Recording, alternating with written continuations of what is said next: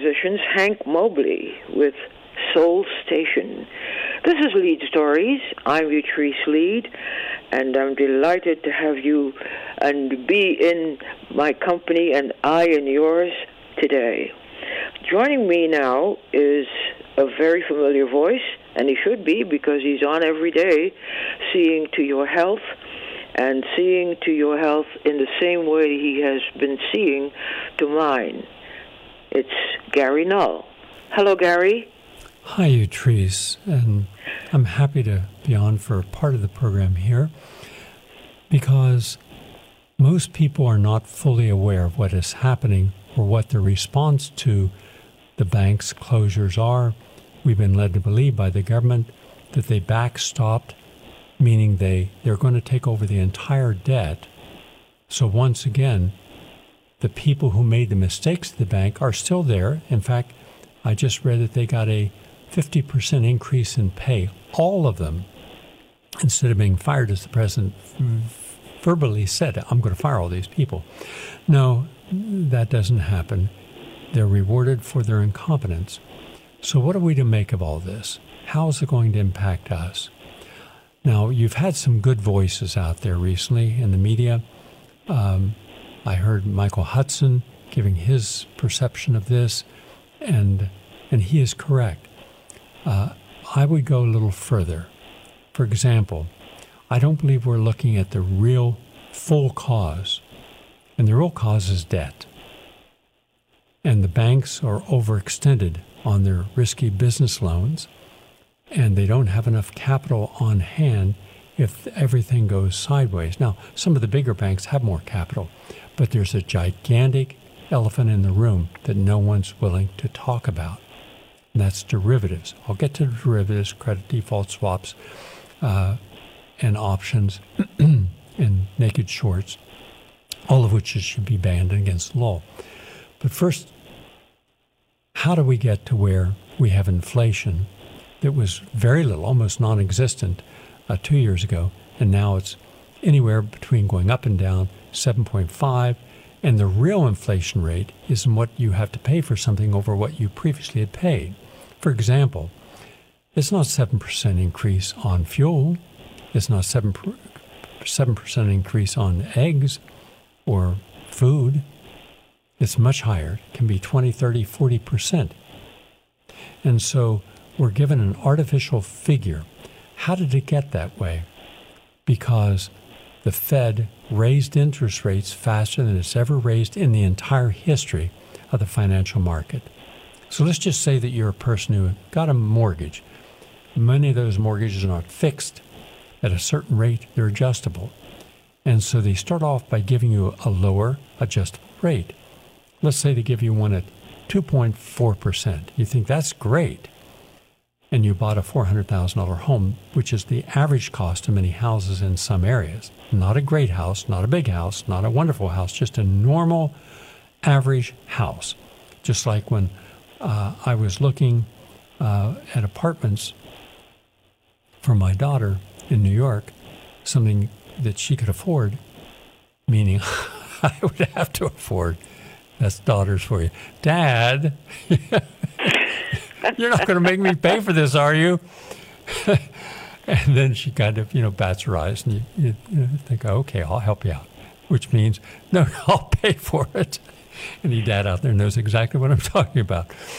In any case, I saw what looked like broom closets for $1,500. And these are just tiny little places that were cut up, larger apartments someone bought and then cut them up.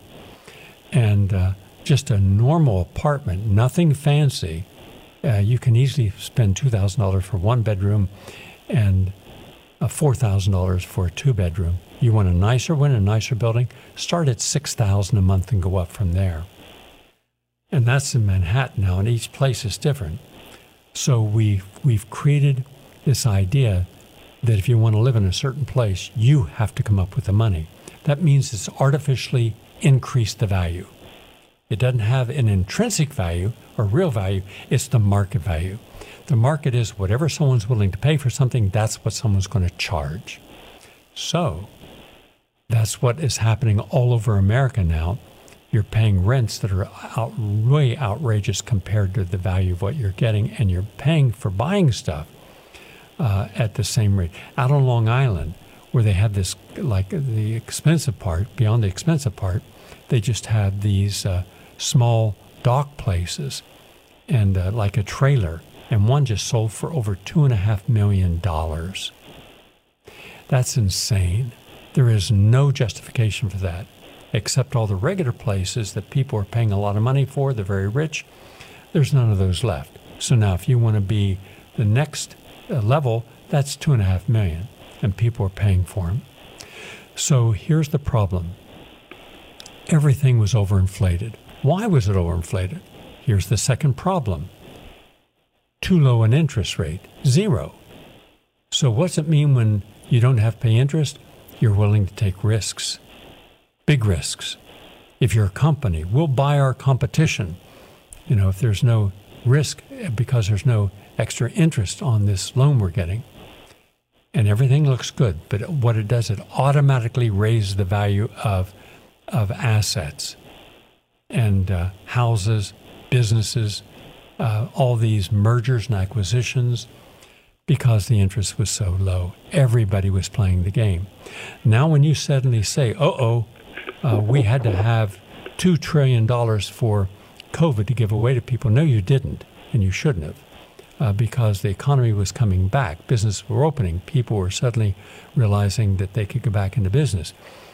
And over $500 billion of that was in fraudulent hands, meaning it didn't help the people, it didn't help the economy. It helped people smart enough to play the system. But that meant someone had to print the money, and they didn't have anything to back that up. So just printed it. The Fed said, print this amount, the Treasury does the printing, and then sells that off in bonds and in treasuries, etc. So now the inflation, because you're spending so much money, step number 3, you're in the crisis you are today because there was metal to the floor, pedal to the metal. Spend all that we needed to on everything. Give $100 billion to Ukraine. It's all on a computer. Well, that's debt that has to be paid back, at least the interest. So that's what caused inflation to rise overall. Too much money printed in too short a period of time with zero interest, and now inflation. And now you have to raise interest rates to try to cool inflation. But the trouble is, the higher you raise the interest rates, now someone has got an adjustable mortgage, they're paying 7% interest instead of 2%. You have a mortgage that you were just able to pay the payments, now you can't. Now you have to make a partial payment. You make a partial payment on your credit card, your interest rate goes up 10, 15%. These are users. Now who's getting this? The banks are. So now people cannot afford to buy things, and that's slowing down parts of the economy. They can't afford to buy a new house, can't afford to rent those apartments. Now the real estate market, as it did in 2008, is beginning to deflate in some areas, as much as 20 to 30% loss in value. Wow, what if you took out the equity on your home when it was high and you had very little you owed? I only owed $100,000 on my home, and my home was worth $400,000. So I had $300,000 equity. I'm rich $300,000. Oh, but then I went ahead and took that money out on a second mortgage because the interest was low and I could afford it. So I put money into a new car and a vacation and extension of my house, and next thing you know, a person's used up their equity.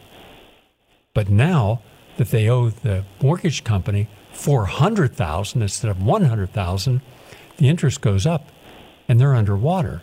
The value of their house is below the cost of their mortgage. Are you following me, Utrice? Yes. Okay, so you owe more on your property than what it's worth. That's called being underwater. So now it gets worse.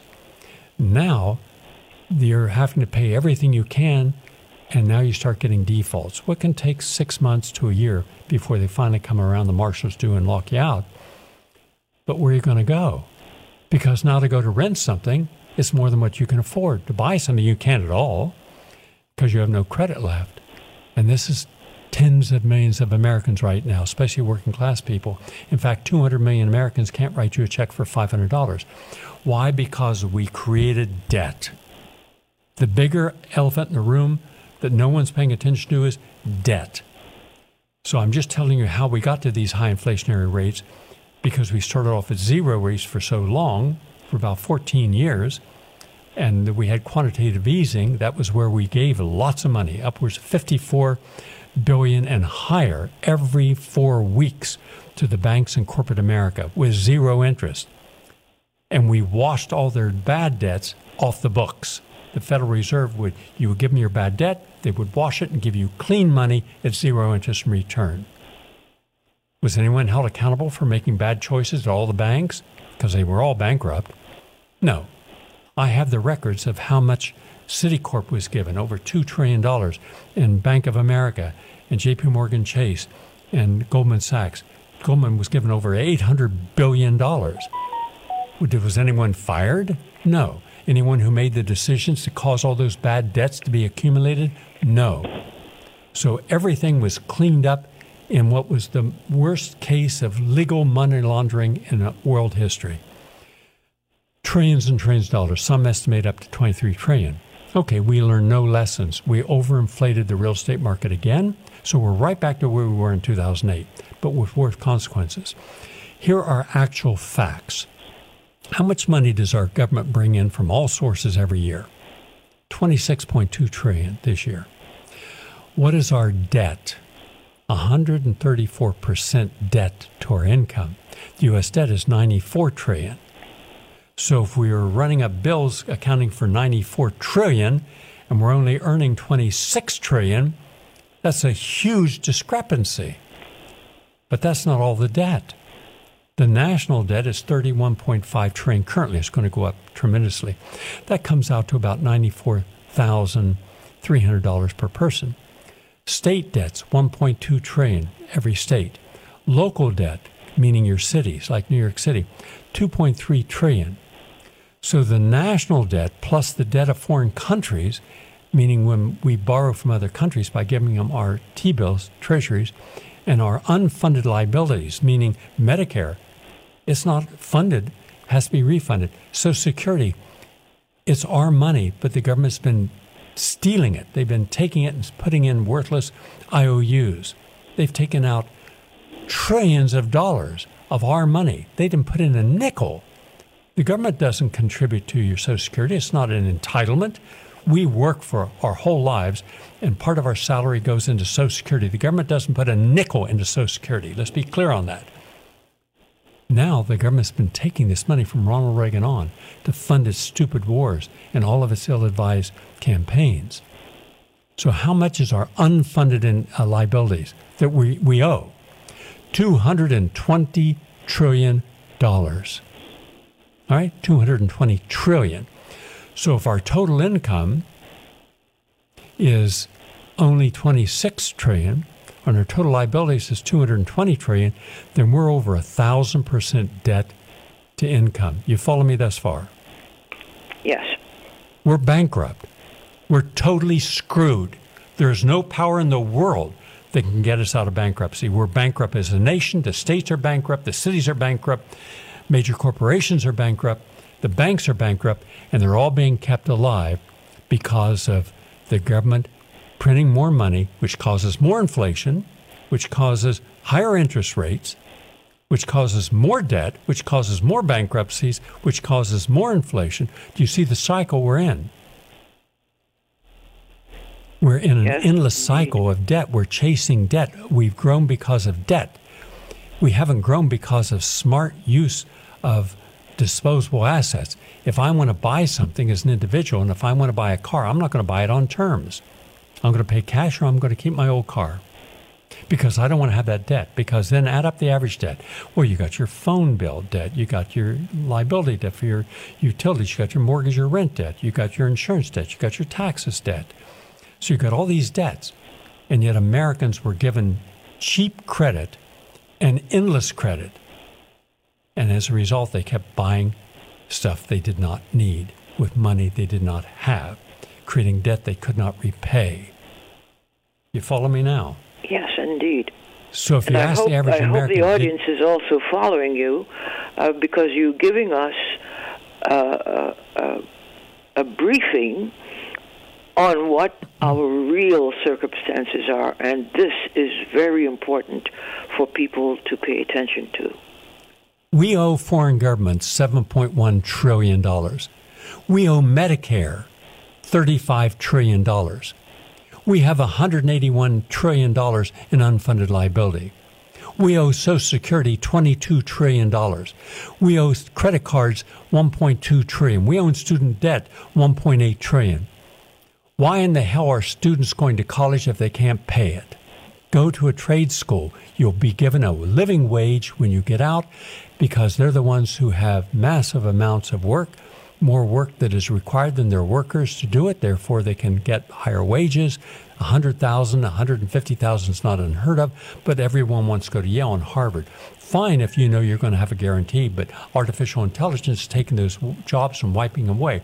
So we're paying for debt that we will never be able to recuperate for jobs that will not exist when you get out of college. 60% of all jobs that people are now expecting when they get out, based upon what they're mastering in, will be gone by cause of artificial intelligence, automation, foreign exchange, visas, and transhumanism. But is any college and university saying, don't take these courses, we're banning these courses because there's not going to be a job for you? Absolutely not. So I'm not for forgiving debt for anyone going to a private college. You want to go to a public university or public college, you want to go to a two-year college and learn something other than liberal arts that aren't going to prepare you for anything except wokeism, then it's on you. And why should we, who work and work hard and watch what we spend, why should we be paying bills for people who don't care about how they're making this happen? So now what we have is we have in the United States banks that we have our money in. How much do we have? How much do retired people have in their banks? $15 trillion. Okay, well, that seems like it's good for them. No, because they don't have that money. They don't have it. They've invested it in every one of these schemes. Venture capitalists and hedge funds and equity partners have managed to use this money to make more money, supposedly for your retirees. So the next hit's going to be on retirees who are on pensions and 401ks. They're going to get their ass kicked. Why? Because a lot of these things are going south because they were speculative. The people who created them, they made their commissions up front. They've made their money and they're out. So I called one bank yesterday and I spoke with a banker. And I spoke with one of the bankers, and I said, how much do you carry in reserve? This is the number one. Well, we're great. We carry $3.2 trillion in assets. Okay. No, that's how much assets you have. All right. How much that's loaned out? I don't know. Bank of America, $2.4 trillion. How much of that have you loaned out? Won't say. Citicorp, $1.7 trillion. Wells Fargo, $1.7 trillion. U.S. Bancorp, $585 trillion. PNC, $552 trillion. Trust Bank, $546 trillion. Goldman Sachs, $486 billion. All these are all billions. Then it goes right down State Street, $298 billion. And First Republic, $212 billion. Last one is Morgan Stanley, $209 billion. That's how much money in assets they've taken in. Now, how much have they kept? How much do they have in reserve? That's a different story. For example, which banks have more money and more assets to back it up? Well, the People's Bank of India, Construction Bank, has $4.7 trillion. Agricultural Bank of China, $4.5 trillion. The Bank of China, $4.2 trillion. Okay. Mitsubishi, $3.1 trillion. Now, then you say, but I'm okay because I don't have all that much money in the bank and the FDIC will bail us out for anything under $250,000. They could. They just did it with 3 other banks, but they don't have to because of the law. The bail-in that Obama signed means that if the bank goes broke, all of the assets, all of your money immediately becomes the bank, and you are no longer, you're not a person. You are now a stakeholder. You are an investor, and investors are excluded from being bailed out. So I get a worthless percentage of stock in a company, but it's got my money? Yes. So the FDIC technically does not have to get me out of my jam. No, they do not. All right? By the way, prior to this weekend, any account beyond $250,000 was not covered by the FDIC deposit insurance. Now the federal government will cover the full amount over the limit in any amount, millions of dollars.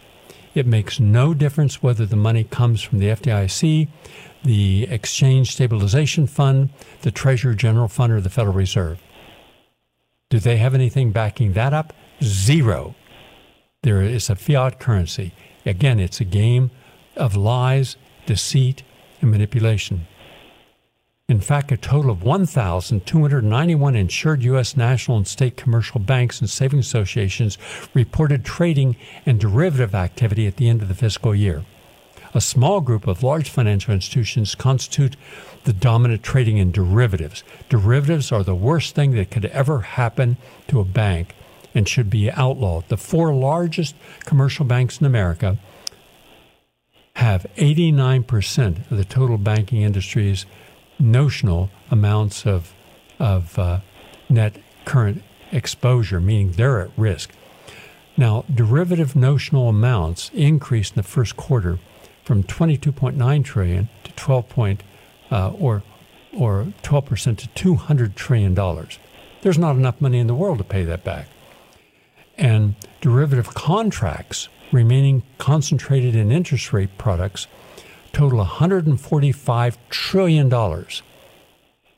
And so if you look at the Bank of Bankers, is called the Bank of International Settlements, elevated uncertainty related to higher than expected inflation readings in many economies, which we're experiencing now, and the outbreak of the war in Ukraine drove development in derivatives markets in the first half up. So what this means is this. Right now, in the world, banks are holding $598 trillion in derivatives. No, it's up now to, I just saw $632 trillion. You don't have enough money in the world if you sold every asset in the world. The gross market value of outstanding over-the-counter derivatives is about $18 trillion. But if one bank fails, they can cash in for the full amount. At its worst, Congress will pass a bill and nullify the $18 trillion that are sitting on the bank balances, because there's no bank that I mentioned with $2 to $3 trillion for the top ones and billions for the others that could cover the $18 trillion in their current over-the-counter derivatives, or the larger 598 trillion. These should be outlawed immediately. Not a word anywhere in anyone's discussion of any economist of how if one of these banks go down, the derivatives they own become a part of that debt. That could collapse the entire banking system overnight. America is bankrupt because we do not know how to say no and be fiscally responsible. That's what this means. But we, as individuals, must be fiscally responsible. I'm suggesting that people get their money out of the banks, accept what they need, if you have a small business, for about a month's worth of payments, because I'm concerned. I hope it doesn't happen, but I'm concerned there's going to be a run on the bank. What caused the bank in the Silicon Valley Bank to go broke? A run on the bank. They had assets. They had about $200 billion in assets. But how many of those assets were actually in the bank? And how many have been loaned out to ventures where billionaires in Silicon Valley said, I've got a new idea. It's going to take $100 million. We'll back that. And the bank backed it. Okay? And that's where their assets are outside the bank. And people wanted their money and couldn't get it because they don't have it. Now the government comes in and has to cover all that money. We're talking about billions of dollars. But the government doesn't have it. It just prints it out of thin air. So everybody's playing the game as if we're okay, and we're not. We're 1,000% debt to gross domestic product if you add in all unfunded entitlements. And so I would get into the following. I would put my money into gold, into silver, not certificates. And if you don't want to earn money but want to protect the money you have, at least the majority of it, Treasury bills. Because the one thing the government cannot do under any circumstance, it cannot default on its treasuries. I'm not just talking about the $7 trillion, but how many Treasury bills have the Treasury sold once the Fed printed the money. The Treasury then sells off those. It gets a fee, and sometimes, depending upon the price and value of bonds, the fee of a Treasury bill, let's say they have them in different denomination, a three-year Treasury bill, then you might get a 2% interest or 4% interest. The person that gets you that gets a small percentage of that. But at least at any time you can cash it in. If you cash it in before its maturity, you're going to lose some money on that. And it has gone negative, meaning you buy Treasury and you lose 2%, but it was better than losing everything. So if the United States government ever had to say, we're sorry, but we're defaulting, the United States economy would crash within 1 hour. 60 minutes, it's over. It's done. It's toast because of how many people are holding treasuries or bonds and live off borrowing money at no interest for all these decades and expanding and expanding and expanding, or buying up their own treasury stock. Because if you have 100 billion shares out and you borrow from the Fed and you borrow $100 billion and you buy up a large chunk of those outstanding stocks that are out there, then you own them, and that increases the value of your stock. So the value of your stock goes up, even if the product and service you're making isn't increased in value. So these are all the games. People making money off money. It's the worst thing you could possibly do. We should be having an entire new economy. We should have a completely different type of capitalism, one that invests in businesses, in structures, and does so in cities. If we just put aside $3 trillion, we could de-ghettoize every city in America. We could bring everyone up to a standard of living, not minimum wage. We could get rid of all the ghettos, replace them with good quality homes that people could afford. We could do all that if we didn't have predatory capitalism. But we have predatory capitalism. So we're going to make all the wrong decisions now. The government's going to lie about everything. And I'm telling people, get your money out, because they're going to use this. Mark my words, Utrice, within the next 4 weeks, you'll start seeing people say, well, if we had a universal currency, then we wouldn't have to worry about all this. Then we could, if we chose, the government could forgive certain debt of people, but they control everything a person owns. Because remember, your house, unless it's paid for, is owned by the mortgage companies. And if you have everything that you own, all your bills, into one account, and your account is a digital account, and now you do something they don't like you criticize them, they'll lock your account. Canada did that. China does it now.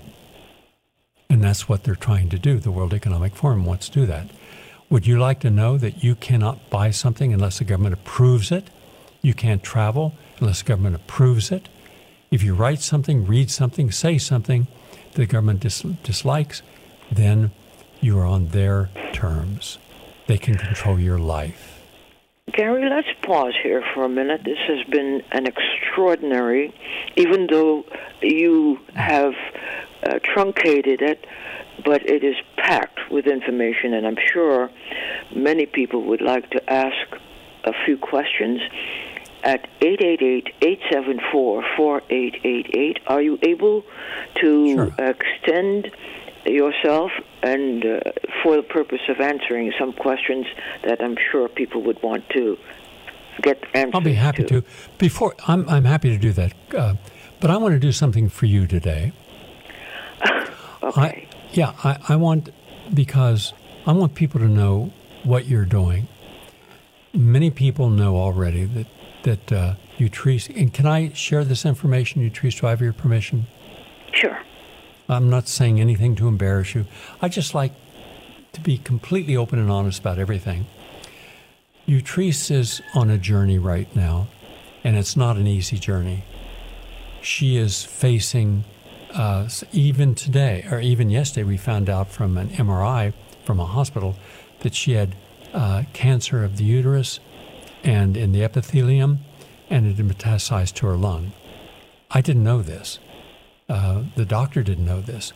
Her other doctor her internist didn't know this because we're just getting these records. Now we're getting even more records.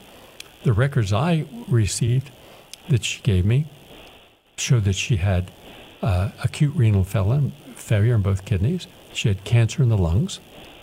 She had uncontrollable diabetes with 2 medications, and uncontrollable hypertension, high blood pressure, with 3 medications. And when I say high blood pressure, I mean stroke any second high.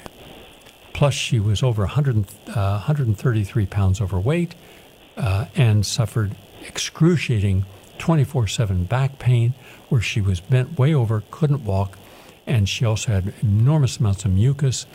And first time she tried to walk, she walked 5 feet and stopped. Okay, that's where we began 4 weeks ago. And she also had no money because of an ongoing conflict with her landlord, where she finally had to leave her domicile for 13 years, where she was up to date on all of her payments. She was a good tenant. Everybody liked her. The landlord wanted her apartment. In any case, so I said, she called me and I said, of course, this happened 6 years ago and 7 years ago, and now it's happening. Now I'm happy. I have a guest house. You can stay in the guest house. And free, of course, and helping with food and other expenses and driving because she doesn't have a car, so I have to drive her everywhere. That's where it began. But she was literally, and I mean literally, at death's door. And so my first concern was doing everything possible to get her into the hands of the best physicians. So oncologists, neurologists, gastroenterologists, spinal cord experts, all were contacted to get her in. The trouble is, they're all booked solid. And then her insurance didn't pay. So some therapies that could have helped her back, she couldn't get it because they didn't accept the insurance. And they don't take cash. It's all through the insurance.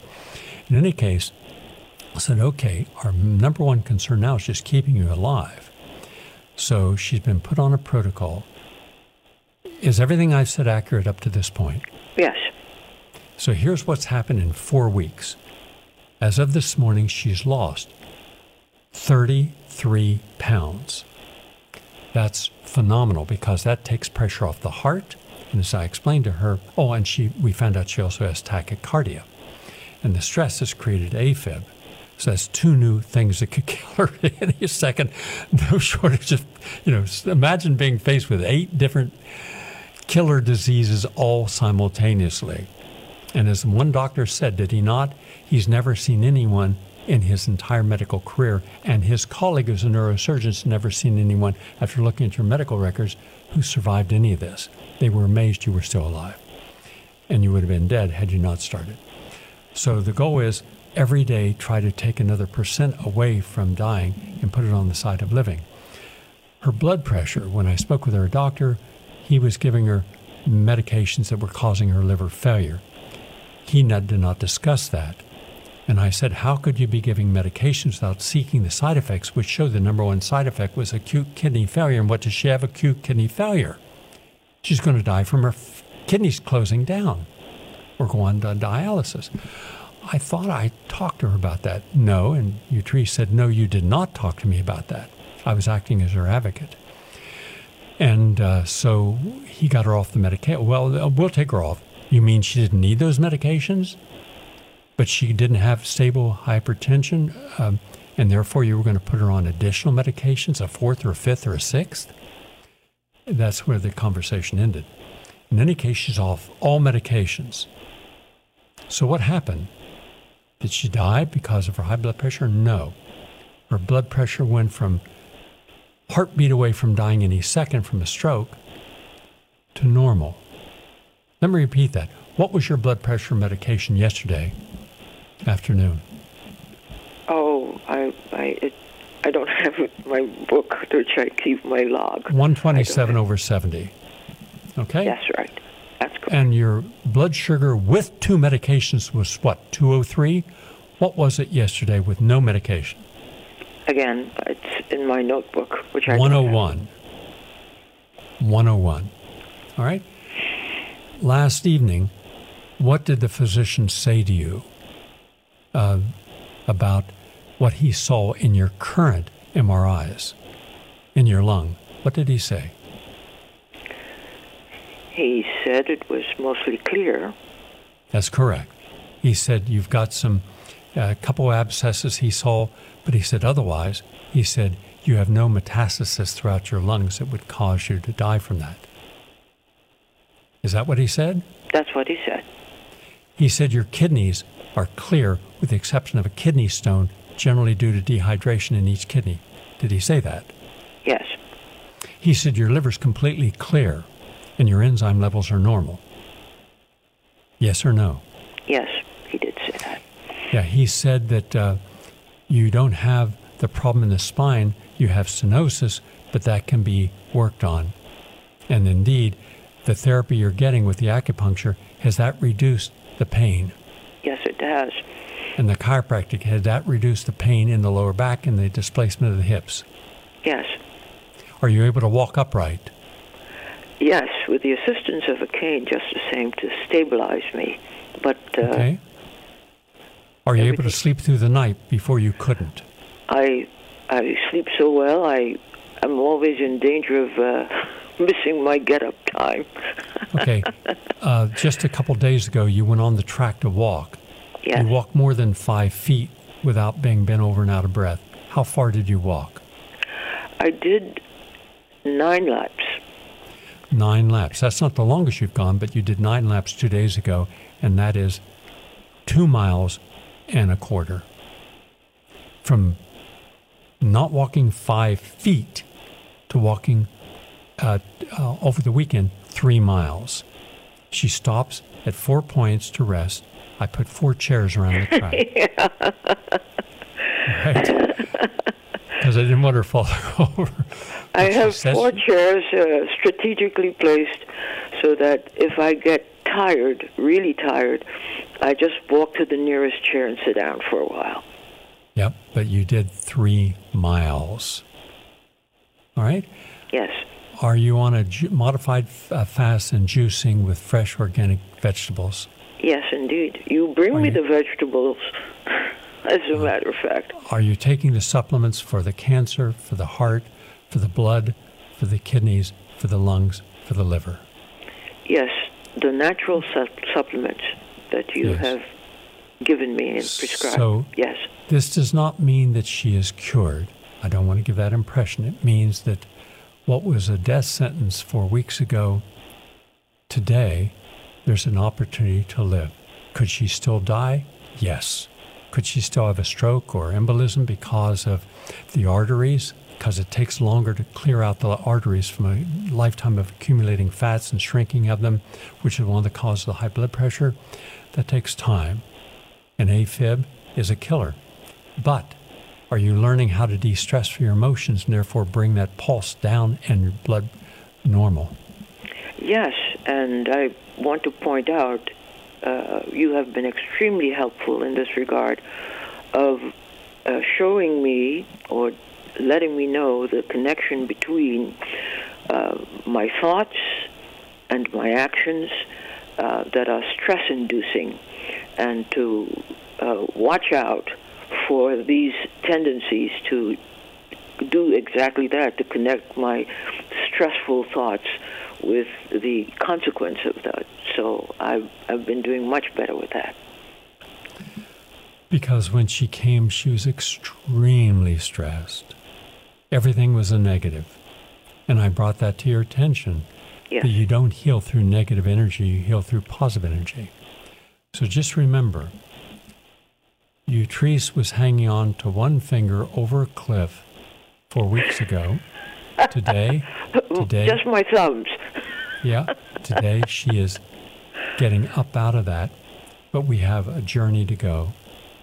And we still haven't gotten into the oncologist's office, but we're getting additional medical records and MRIs. So we do have the MRIs, we have the medical records showing that she had all these diseases, and we also have the current MRIs and blood workups showing that her entire immune system at the blood level is changing.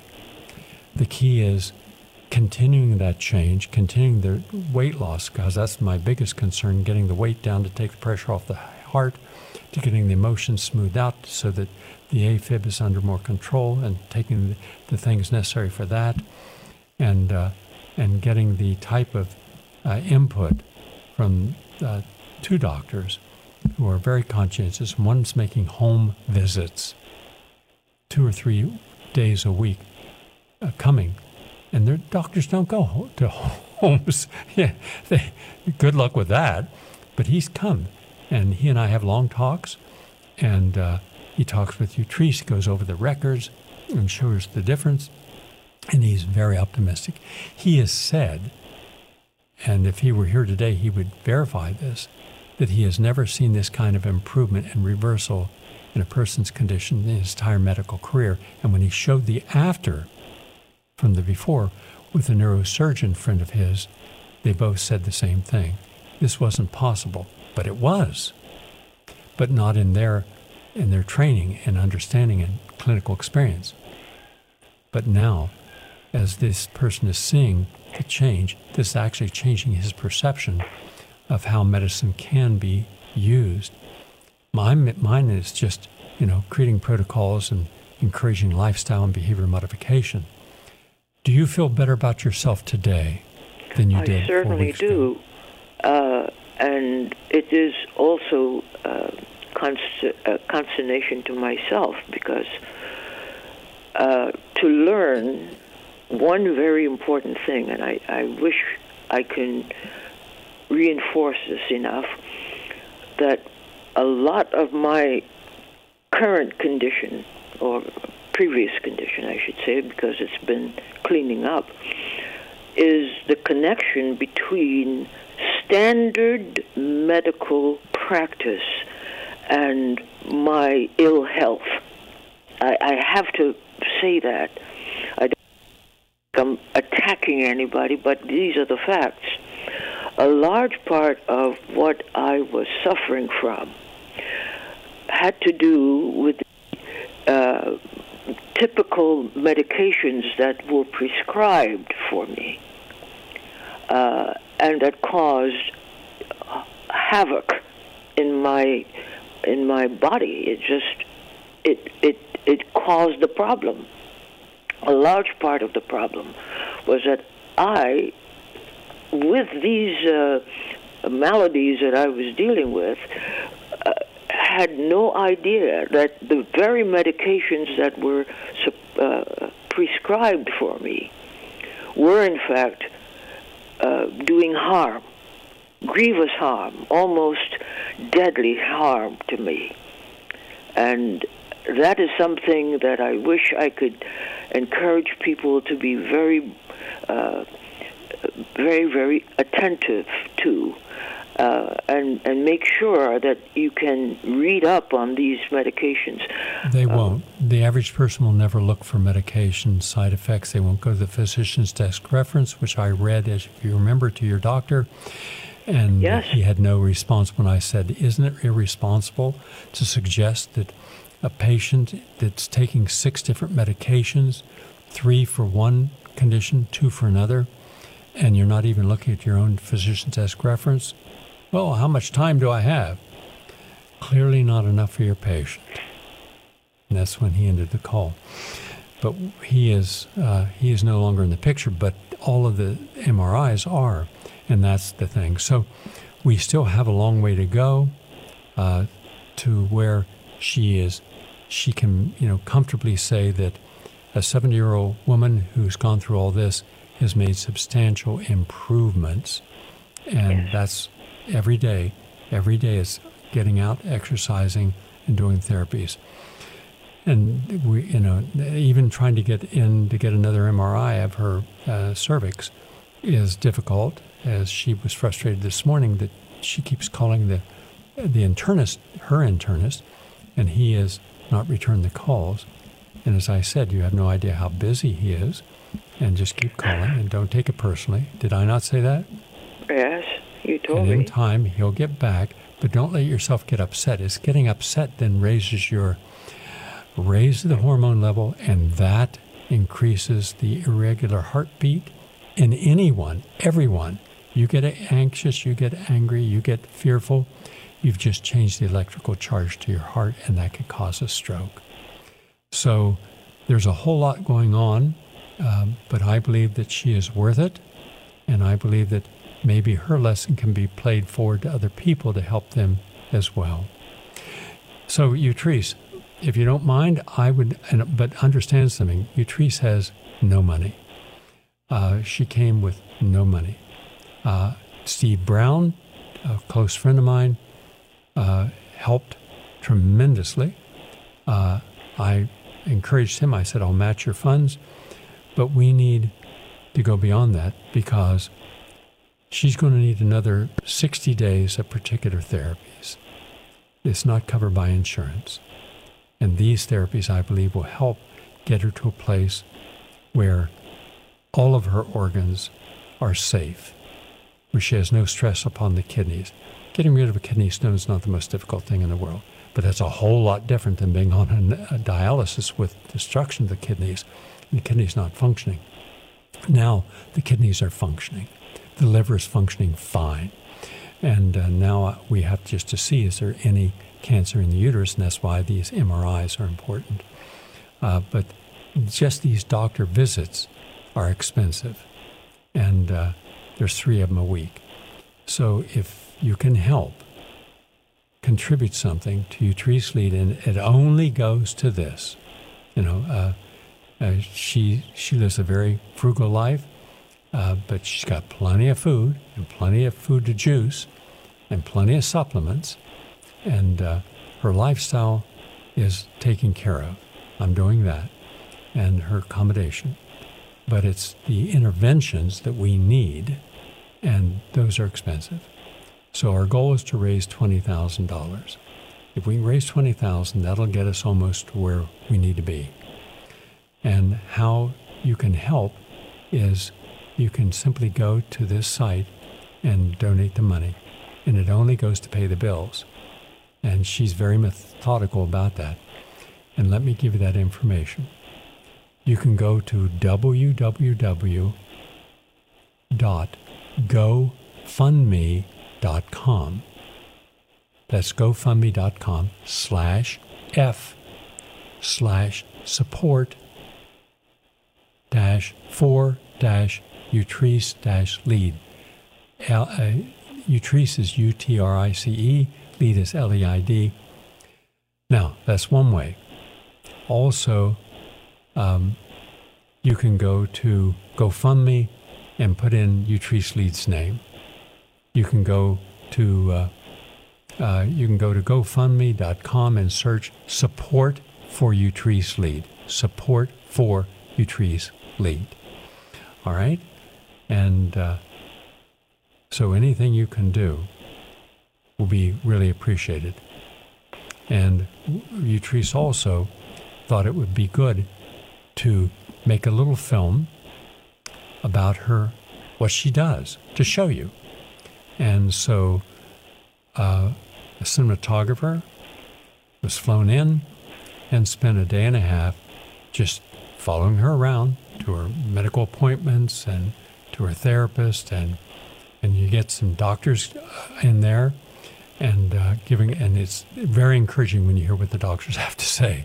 They're very, very excited by the changes occurring in her body. Again, I don't want to mislead anyone and think that she couldn't die in a heartbeat. She can. Let's be very honest and very real. You know, you lose 33 pounds, that's terrific. Okay, but she needs to lose another 65 pounds to 75 pounds to be out of harm's way. She needs to do a lot more before she's out of harm's way. And then, you know, to go in to have a surgeon look at her lungs and say, all right, here are the cysts. What can we do with these cysts? Are there non-surgical means to dissolve these cysts? Are there anything medically that can dissolve them? Or do you have to go in there and take them out? We don't know that yet. Insurance will cover that. But so we're on a road to recovery, but it's still recovery. And at least she's not relapsing, and that's a big one. So again, to help her out, go to GoFundMe.com and search Support for Utrice Leid. And you'll get to her. Now, Utrice, do you have any callers online? And I'll be happy to take a few calls before the end of the show. Okay, 888-874-4888 is the number to call. And you can ask whatever you want to ask.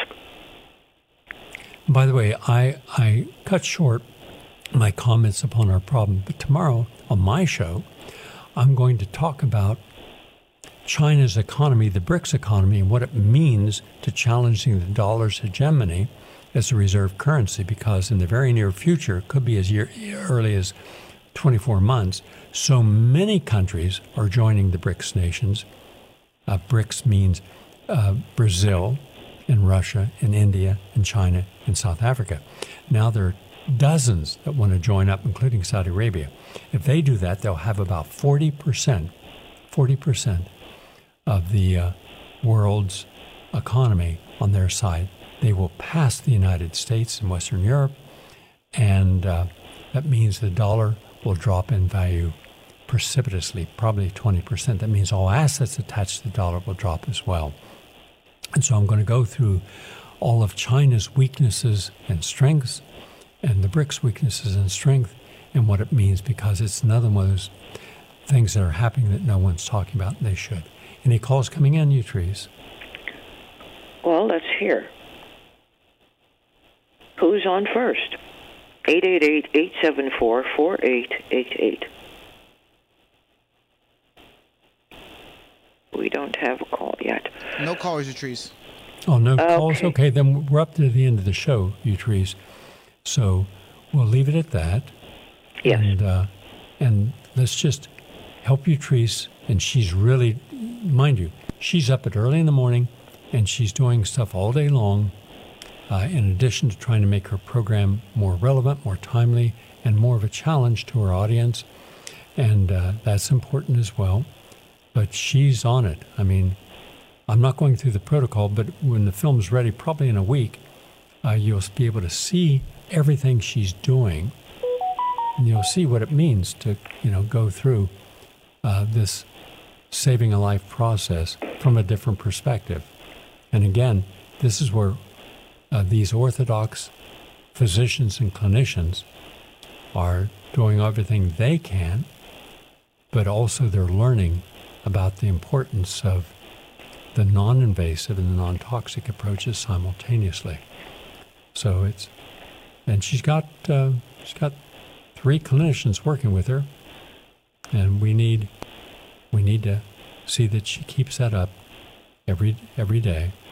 All right, that's it for me, Utrice. Hope this helped.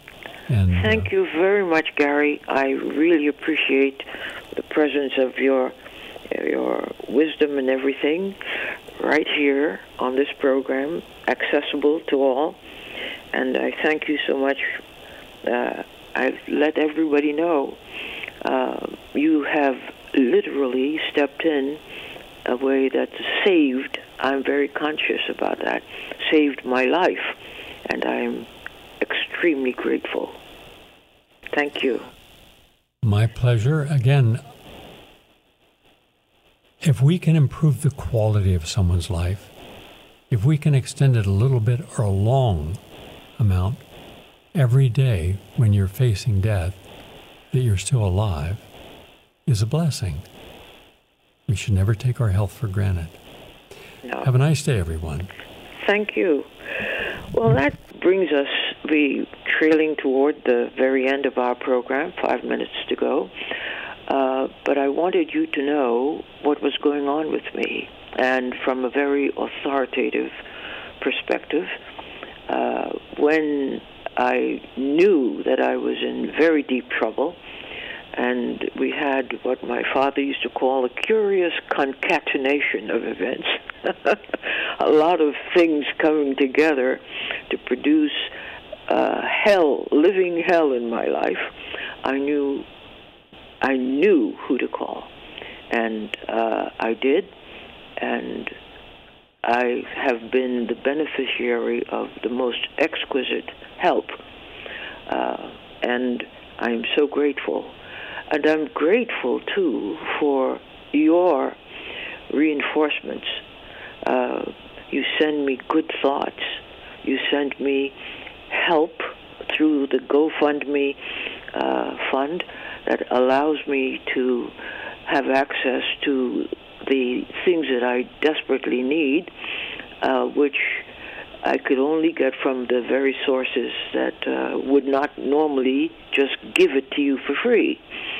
So, but I'm getting excellent care, and I am fully involved in my rehabilitation.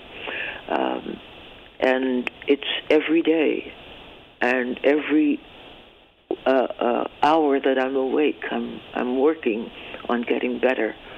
And I cherish your good thoughts and your prayers and your meditations that you send my way.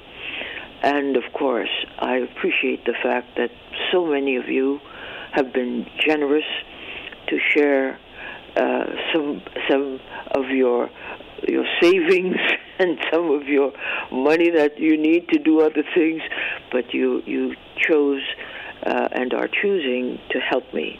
I am not ashamed to say that I really need help, because what is needed, apart from Gary's attention, and he brings a lot of attention and his skills and knowledge and experience, but the world charges a lot of money for many of the things that are necessary and that have to be done. So that is where the fund money goes, in getting me things that I need to have the doctors use to gauge where I am in the scheme of things and healing. But I am healing, and I am carrying you spiritually with me every day. So thank you, and we'll talk to each other again tomorrow. Bye-bye.